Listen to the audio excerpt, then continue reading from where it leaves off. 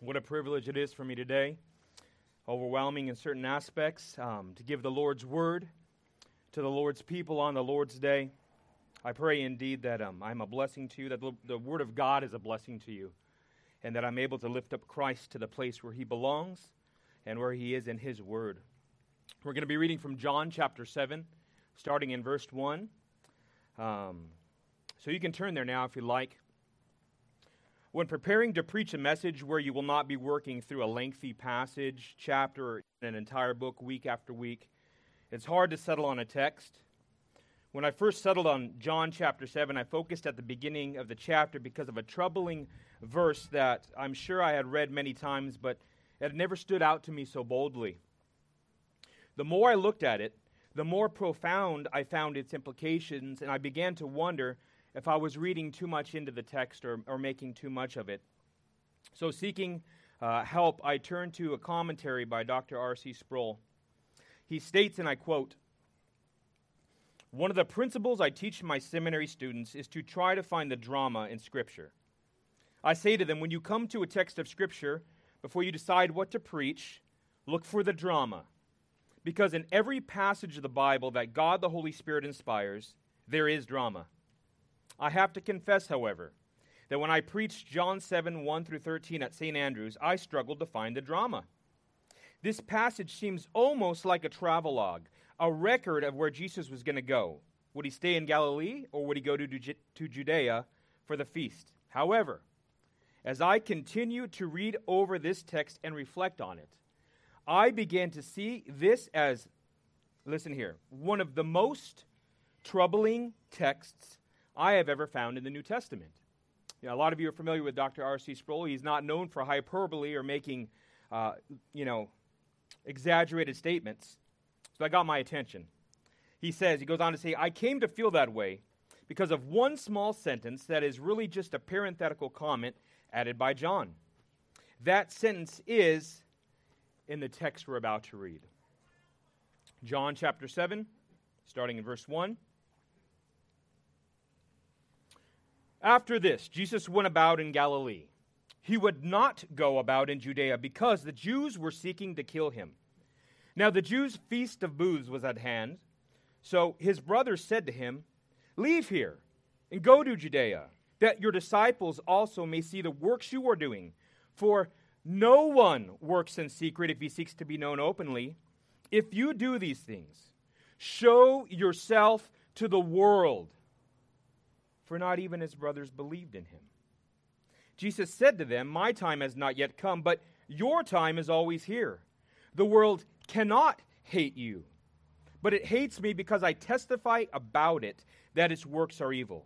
You go up to the feast. I am not going to the feast, for my time has not yet fully come. After saying this, he remained in Galilee, but after his brothers had gone up to the feast, then he also went up, not publicly, but in private. The Jews were looking for him at the feast and saying, where is he? And there was much muttering about him among the people. And while some said he is a good man, others said, no, he's leading the people astray. Yet for fear of the Jews, no one spoke openly of him. O our Lord and our God, Father, I'm so acutely aware of how desperately I need you, Father, how much I need your Spirit, Father, to reveal what is going on here, Father.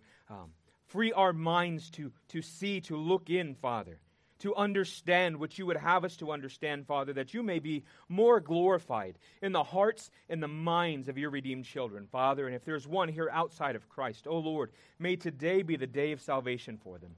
Father, please meet with us now, I pray, in the mighty name of Christ. Amen. Okay, so I have three questions that we're going to be examining today from the text. First question is, why does John record Jesus' brothers telling him to, quote, show yourself to the world? Then he states, for not even his brothers believed. That is the parenthetical that R.C. had brought up. John, why do you speak this way? Why would he tell us of his brother's excitement for Jesus to go up to the festival and to be known by everybody? And then he puts in this little comment, because his brothers did not believe. So that's the first question. The second question is, why does Jesus tell his brothers his time has not yet come, and then goes on to change it to fully come? And then the third question is related to that, and it's, why does Jesus say he's not going to the feast, and then what? Then he goes up to the feast. Okay? What is going on there? I would think that John, under inspiration of the Holy Spirit, wants us to dig in. He wants us to see these questions, right? And he wants us to find the answers in the Scriptures, okay? So I have a number of points here. This is as a way of introduction. I will tell you when we get to our points. Basically, I have 3 points. A lot of sub-points, sorry. The number one point is going to be the manifestation of unbelief. Our second point is going to be, my time has not fully come. And then the third point will be manifestations of biblical belief.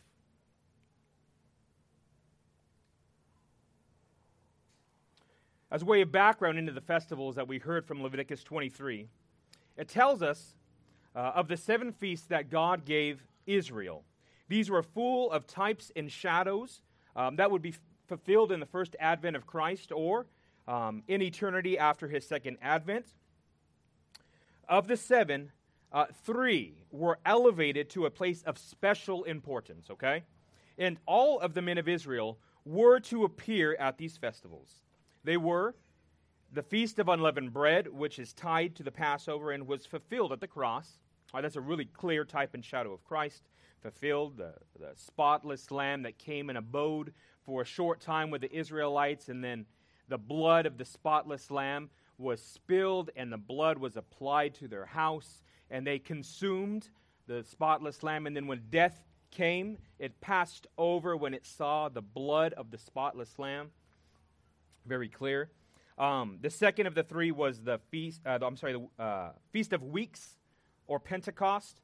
And the third feast is where we're going to be focusing on because of the text, and that's what's at hand there.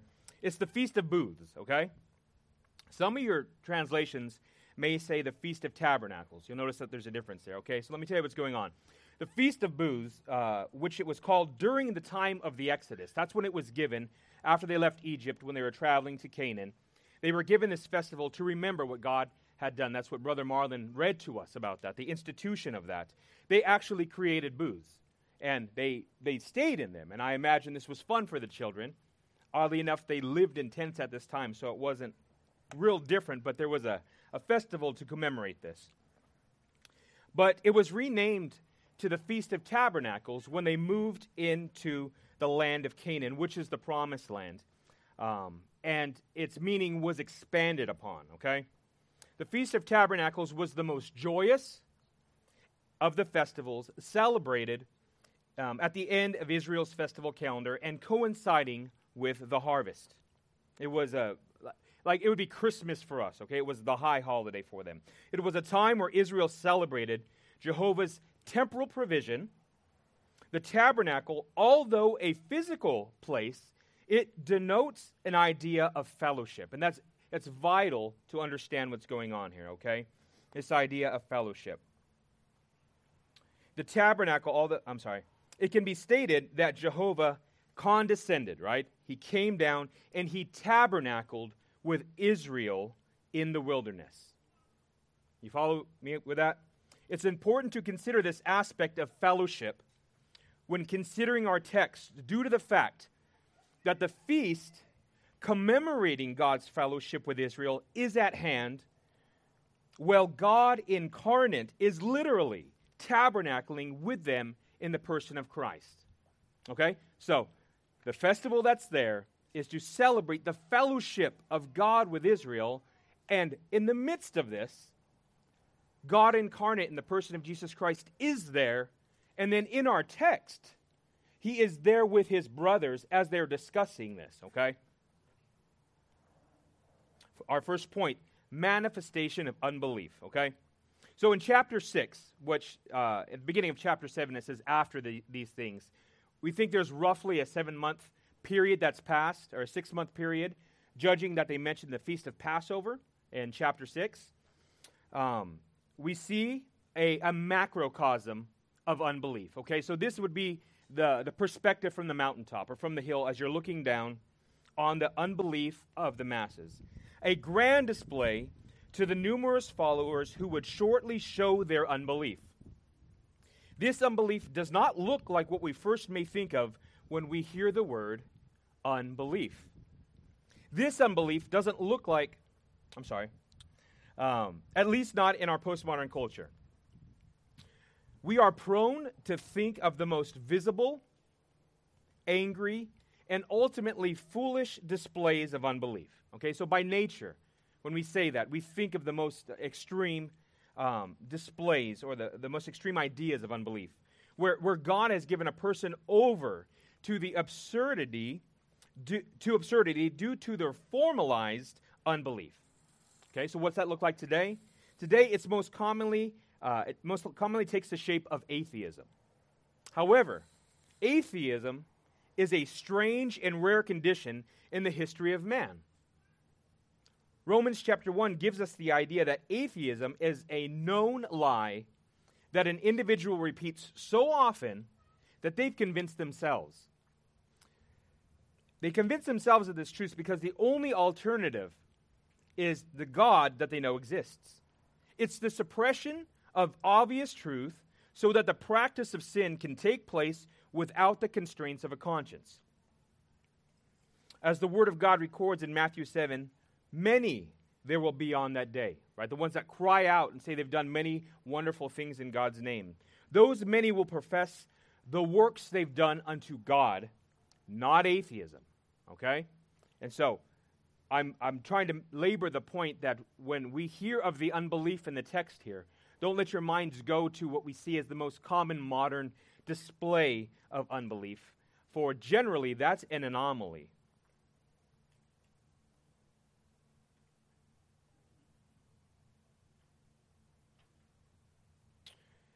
Christ will declare to them who profess their goodness, I never knew you.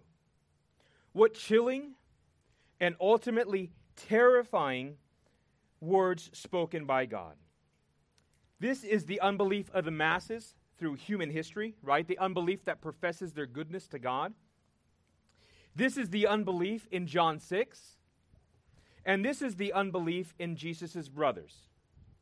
Or is it? And that's the question I want you guys to examine, okay? So we have a contrast. You see in verse 1 that he would not walk around in Judea. Why? Because the Jews were seeking to kill him, right? And so there is an unbelief. The Jews that are referred to there are the Jewish leaders. There is an unbelief housed in the Jewish leaders that hates Christ so much that they want him dead. And absolutely, they're in unbelief. But his brothers, they don't feel that way, do they? What do his brothers want? His brothers want him to magnify himself, to show the world his miracles, right? But then John tells us that they don't believe. So the question I want you to be pondering is that the same unbelief? Obviously, it's unbelief, it's unregenerate, right? But it looks very different. Is it the same unbelief? The unbelief of the Jewish leaders in verse 1 made them want to kill Jesus, not make him show his miracles to the world. Now consider the scenario that John 6 records in chapter 6. Jesus feeds the 5,000 men, women, and children, right? The crowd is overjoyed and excited about Jesus. He perceives that they want to take him by force and make him king. But when he meets the same crowd on the other side the next morning, what happens? They demand more miracles. They demand breakfast. Did you guys read through that? Some of you guys? You see that scenario there, right? It's a long chapter. And the feeding of the 5,000, we're very familiar with that. Jesus goes up to the mountain. The disciples go across the Sea of Galilee. He meets them or he appears to them actually on the water, walking on the water. Kind of a private miracle. It's real interesting that most of the miracles were public. He appears to them. He goes across. And the masses that wanted to make Jesus Christ king the day before are there. And they have this back and forth exchange where they're like, what are you going to do now? And he says, you didn't seek me because of the miracles, the meaning of the miracles. You sought me because your bellies were full. And they say, well, Jesus, Moses gave us manna in the wilderness. What are you going to do? And he says, Moses didn't give you manna. My Father gave you manna, and your fathers ate it. And what happened? They're dead, right? Your fathers ate the manna in the wilderness, and they're dead. And his point, as he goes on to make this, seek after the bread that doesn't perish. And what bread is that? That's him, right? He's the bread of life. So they go in this back and forth, and then Jesus begins to push in on him, all right? And that's what Christ does to us with his truth. He pushes in on us. And he tells them, unless you eat my flesh, you can't have eternal life. You know, consider who he's saying this to, right? Consider all of the dietary laws, all the restrictions. This is, in their ears, this is cannibalism, right? He's not telling them that literally. He's pushing in on their unbelief. He's pushing in on their inability to see what he's saying. And so in response to that, he doesn't stop to break this down. Consider our infinitely wise and loving God. What does he do when they push back on him? He says, unless you eat my flesh and drink my blood. He ratchets it up. He turns it to 11 on them. And what is the result? Many follow him no more, right? Many follow him no more.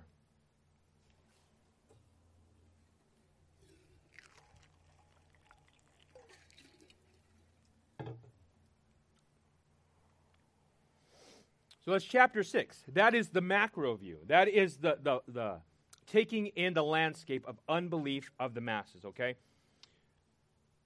Next point is the micro view. So if you can picture, we're going to focus in now. Instead of Jesus teaching the 5,000 men, women, and children, the disciples that are out there, we're now in a scenario in the very next chapter of him and his half-brothers, the sons of Joseph and Mary. And in chapter 7, we see quite a strange scenario. Again, verse 5 is what Dr. Sproul describes as one of the most disturbing texts I have ever found in the New Testament. That should at least get our attention, okay? We see here the same unbelief demonstrated by the large crowd, but it's held by Jesus' half-brothers.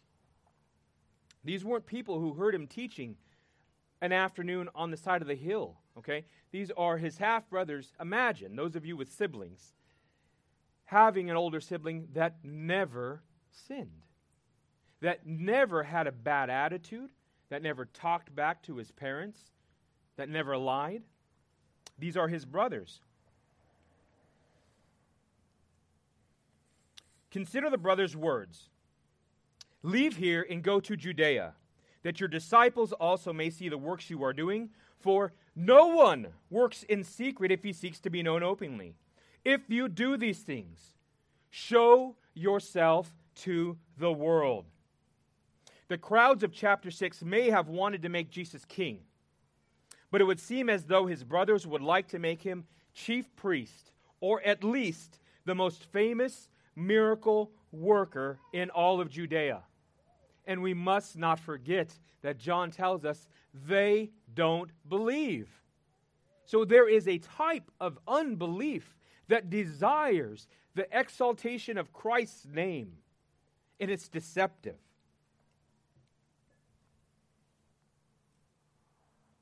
We must ask ourselves, why did they want this?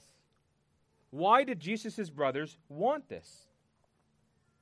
John's statement that for not even his brothers believed in him forces us to examine the motivations of Jesus' brothers, and in turn, we must be given to self-examination. John's words tell us plainly that we can be excited for Jesus to demonstrate his power to the world and be dead in our sins. We can lift our hands in praise, shed tears of emotion, have what is called a religious experience, and not know the God of Scripture.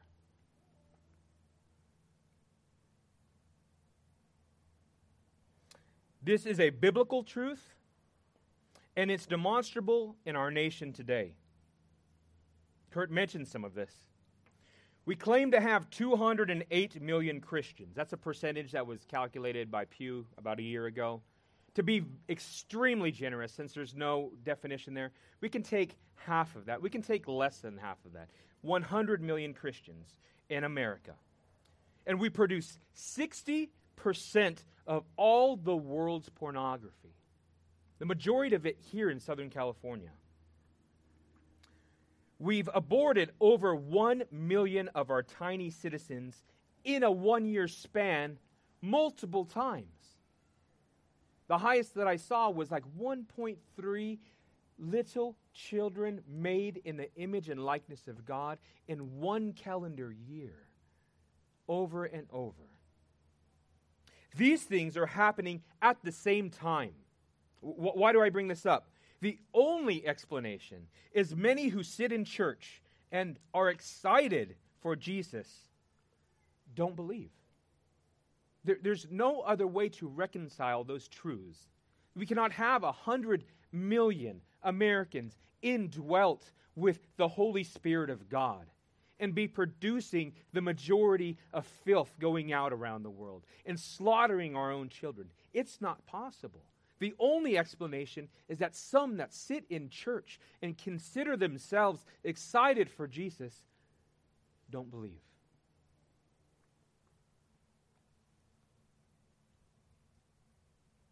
This has always been the tendency of fallen man.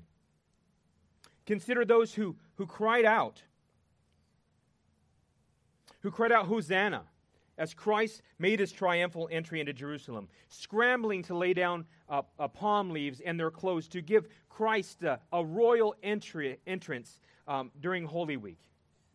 So we see that. And then a week later, they shortly would, when given the chance to let Jesus go, cried out, "Give us Barabbas." And then they cried out, "Crucify him." So consider the contrast in 1 week of those crying out, "Hosanna," and then crying out, "Crucify him."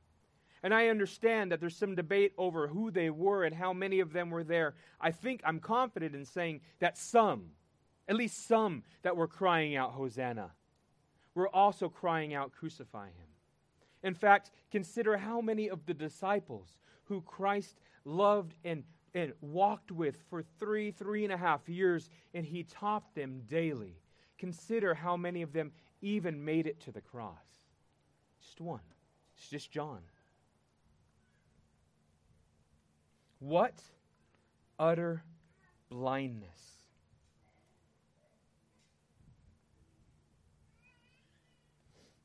There is a form of religion, a form that can pass as godliness, that cares only for self. It cares only for what the power of Jesus' name can do to exalt self, to lift my name up and display it to the world. Its motivation is the pride of life. Its sacrament is the praise of men. And its eternity is the lake of fire. Again, there is a form of godliness that only seeks, its only motivation is the pride of life. Its sacrament or its practice is to receive the praise of men, and it ends in the judgment of God. We'll move on to the leaving of the fulfillment of the feast to celebrate the feast, right? That's what his brothers want to do. Now consider what is about to happen. As we can so clearly see now, looking backwards, the fulfillment of the feast of Passover in Jesus' death on the cross. We can also see the irony of Jesus' brothers leaving God incarnate to celebrate God visiting Israel. Do we see this? They want to go. Who are they with? The Messiah, the promised one, God in the flesh, is with them. But they want to go to celebrate God fellowshipping with Israel. Man can and often does possess a form of religion that, if given a chance, would abandon Jesus Christ himself to go celebrate the very truth they just left. Celebrating the promise over the delivery, the idea over the reality, the gift over the giver. This is dead religion, and it's the natural state of a man's heart apart from the regenerating work of the Holy Spirit. It is pervasive and it abounds in the American and Western church today and is able to grow so vastly. Why? Why do you think it can grow to the levels it is? I would submit to you that it can grow so vastly due to the relative ease in which a public profession of Christ can be made. But I think our Lord may be changing that. We don't know. But it would seem as though it is changing a bit, right? That the public profession of Christ, or at least desiring to be obedient to meeting and practicing our faith, may come with a small cost now in society. It's interesting times. So why do Jesus' brothers leave? We've already seen the short answer. And what is that? They don't believe, right? That's what John tells us. They don't believe. But let us look back to the text. John records Jesus' words in verse 6 and 7, and he states, "My time has not yet come, but your time is always here." He's speaking to his brothers. "The world cannot hate you, but it hates me because I testify about it that its works are evil." He doesn't testify against it. He testifies of it. He tells the truth about the world. So why did they go? They went because they were of the world. That is what Jesus is telling us. They went in obedience to the law, to be good Jews. And Jesus tells them about the condition of their soul, but they can't hear him. They're going to be obedient, and they're leaving Christ.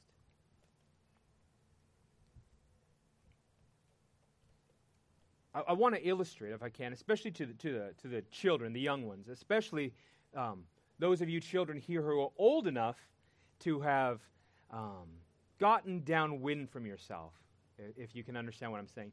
Who, I think all kids know you guys do things wrong, right? You all know you've sinned.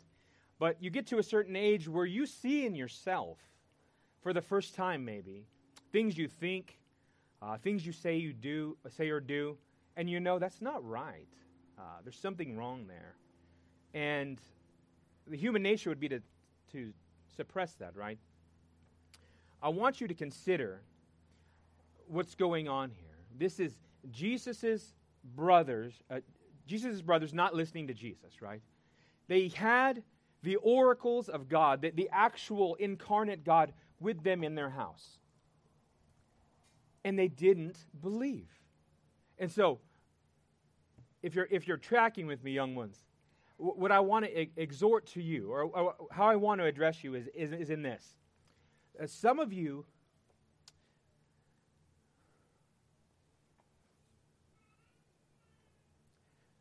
you're growing up in houses where the Word of God is elevated and it's taught. And you have parents, one or two parents, who so care for your soul. They intercede for you. They teach you and they sing the songs of Zion to you. And above all people that have ever walked on this earth, you are blessed because of that. You are blessed of God to have a home like that. In fact, you have a home that many of the adults, if you look around here, would have desired to have. You have a childhood that many of us would have desired to have, where we weren't allowed to practice our sin into our 20s, 30s, 40s, 50s, to refine our sin. You have a home where your parents plead with you and teach you, and they care for your soul.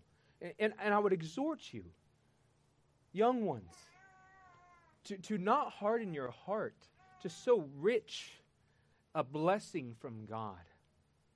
Again, you are privileged amongst all people on this earth. Billions, literally billions of people on this earth today do not have the home you have. This was the scenario of Jesus' brothers, right? They're there. They don't see. They don't see the blessing of God.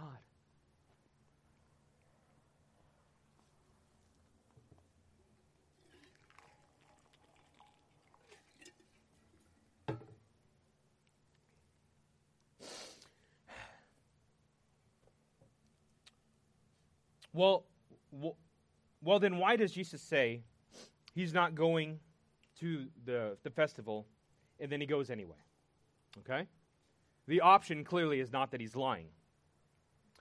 The reason that he says he's not going and then he goes is because he's not a good Jew. He's a perfect Jew. He's going to keep the law, right? All men had to go. He's a perfect Jew, and he's the only one that ever was, is, or will be. He kept the law perfectly and on behalf of all who have believed in him. So if you are here and you've trusted in Christ, praise the Lord. He kept the law on your behalf. But Jesus makes his point clear to his brothers. He's not going the way they want him to go. He's not going for his own glory or the fame of his brothers. He's going, why? For the glory of his Father alone. Consider our New Testament reading from today. Notice how it mirrors Jesus' response to his brothers, right? We heard Brother Marlon read about the wedding in Canaan and his mother wanting him to do something about the running out of wine, and he said his time has not yet come. In both scenarios, he states his time has not yet come, only to do the very thing he seems to suggest he's not going to do. When the Scriptures give us these sort of scenarios, we should be curious. We should desire to dig in and find out what's going on here. Clearly, Jesus is speaking about more than just the immediate situation. Also notice in verse 12, who was there at the wedding? Did you guys catch that at the end of the reading? Who was there? The brothers, right? They're there at the wedding of Canaan. They saw that. And here we are 6 months later. To our second heading, Christ saying, "My time has not fully come." When asked by his brothers, Jesus first states that his time has not yet come. This is understood to be in reference to the way and manner in which his brothers desired him to arrive. Okay? They have an idea about how he's going to go. He's not having it. It was the custom for groups and caravans to meet up along the journey and to make an entrance to the festival. People would generally know the people expected to be in the groups, and John tells us in verse 1 that Jesus would not go about in Judea because the Jews were seeking to kill him. Jesus' time to go to the feast had not yet come. All right, so did you follow me? Did I lose you on that? I'm sorry if I didn't explain it well. Let's see if I can sum it up like this. There would be groups going together. So it would be like if we had something that happened here in San Diego, and all of the subdivisions, all the communities came together. And you would know, like, when everybody showed up with the American flags and the MAGA hats, right? That's East County. And then when the people showed up in shorts and flip-flops, that's OB. And then people showed up in bicycles, that's Coronado. And the people that showed up with the masks and the face shields and the gloves, La Jolla or wherever it is. You would know generally from what area they were from. But not only that, because of the community, you'd kind of know who was in that group, okay? So Jesus isn't going with that group because they seek to kill him. But he's going to be obedient. He's not going their way, and he's not going with them. And that's what he's telling them, okay? But then he goes. In reference to his time coming in full, A.W. Pink offers help. And I quote, "These words of Christ must be interpreted in the light of the immediate context. His brethren had said, 'Go show thyself to the world.' But his time to do so had not come, nor has it yet arrived.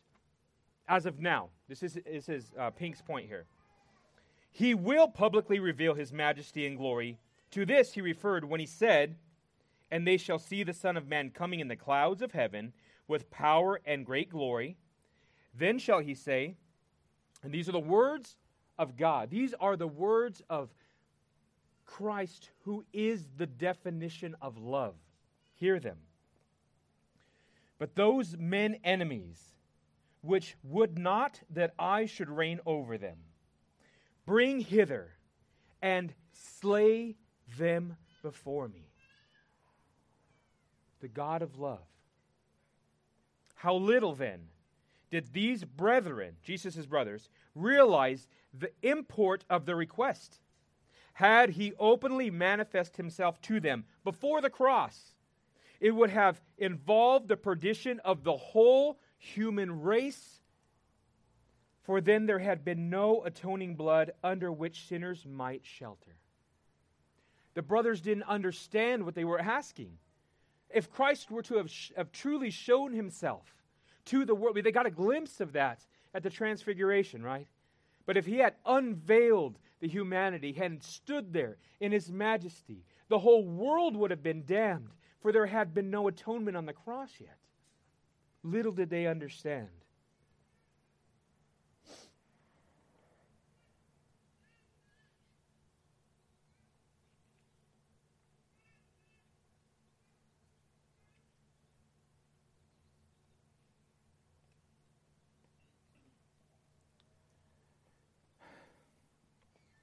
So, our third point, manifestation of biblical belief. And this is short. You can turn with me to James chapter 3.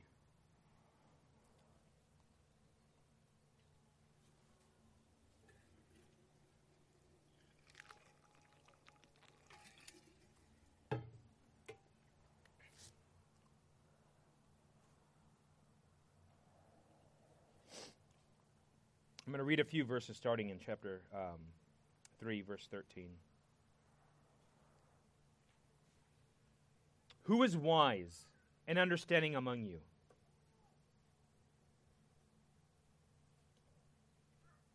By his good conduct, let him show his works in the meekness of wisdom. But if you have bitter jealousy and selfish ambition in your heart, do not boast and be false to the truth.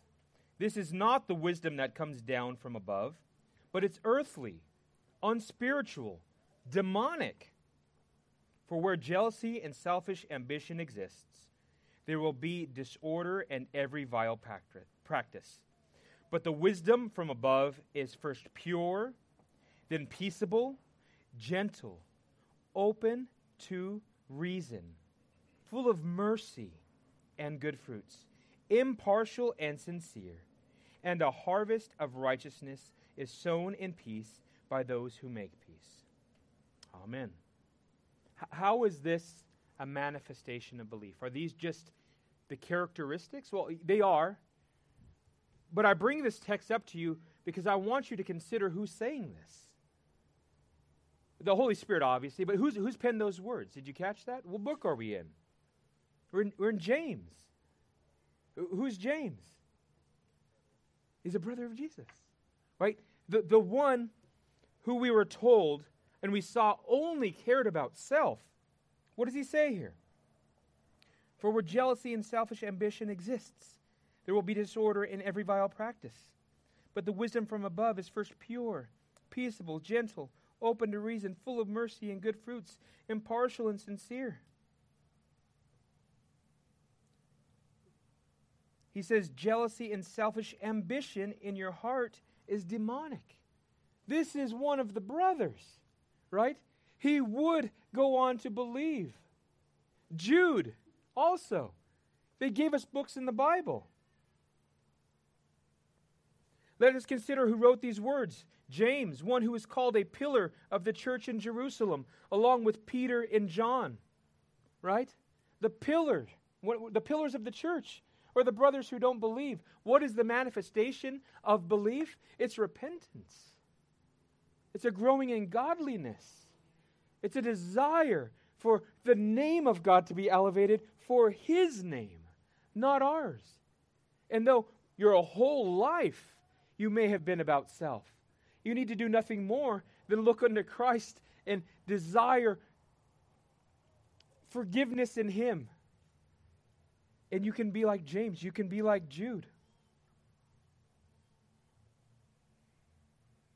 James, the half-brother of Jesus, who is in our text today, only cared about his own name. He now refers to self-seeking and as earthly, sensual, and demonic. The difference between knowing about Jesus and knowing Jesus is abundantly clear. There's a day of judgment coming, okay? And it's been said that we desire to make tear-filled converts, not fear-filled converts, okay? So it's not about scaring people. But the reality of the matter is the fear of the Lord is the beginning of wisdom, that it is a component, right? And I remember Brother Kurt mentioning some weeks ago the illustration made so famous by Jonathan Edwards in Sinners of a Hand of an Angry God that it describes the sinner in this precarious place that it's like the jaws of hell are open and he's dangling above them by a single spiderweb thread, right? It's a wonderful mind picture. The flames are coming up around him, and if it even gets close to that web and it furls, he falls. And that's a wonderful illustration. I'm not going to disagree with it, to show the precarious place that we are outside of Christ. But the Scriptures paint a different picture on the day of judgment. It paints a picture that those outside of Christ will be picked up by God Himself and cast into a lake of fire, that the gaze of the Almighty will be on the individual as everybody is around, and those that have had their sins forgiven in Christ, though they may have prayed for that individual and loved them deeply, will confess that what God has done is right. And so the desire here is not to scare, but that you would understand what God has done in Jesus Christ to redeem wretched, sick sinners. Jesus didn't come for the well, He came for the sick. The irony there is what? We're all sick. It's the one who sees the chains and the malady, that knows that there's something wrong, who comes to the great physician, that can receive forgiveness. So the exhortation today is, if you are sick, come to Christ. If you are self-righteous, come to Christ. Though your sins be as scarlet, He will make them as white as snow. He doesn't just cancel your sin debt, right? He clothes you in a righteousness not your own. I want to close with a passage from Joshua.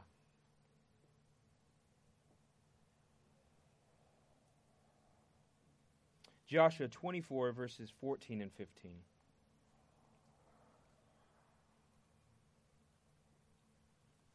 It says, "Now therefore, fear the Lord, and serve Him in sincerity and in faithfulness. Put away the gods that your fathers served beyond the river and in Egypt, and serve the Lord. And if it is evil in your eyes to serve the Lord, choose this day whom you will serve, whether the gods of your father, the gods your father served in the region beyond the river, or the gods of the Amorites in whose land you dwell. But as for me, in my house, we will serve the Lord." All right. Look unto Christ and be saved. Our Lord and our God, O Father, we deserve nothing but your wrath. A holy and righteous God that we cannot fathom, but rich in mercy, Father, not willing that any would perish in their sin, Father.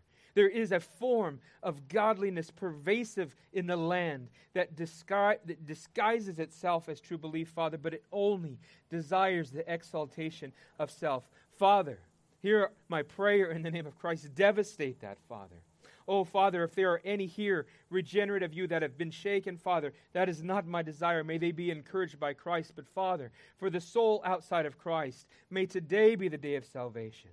May they maybe for the first time behold Christ as altogether lovely, more beautiful than anything our minds could set themselves on, Father. And do this, Father, in a way that gives you the honor and the glory you deserve. Oh, Father, thank you for your word. We pray this in Christ's name. Amen.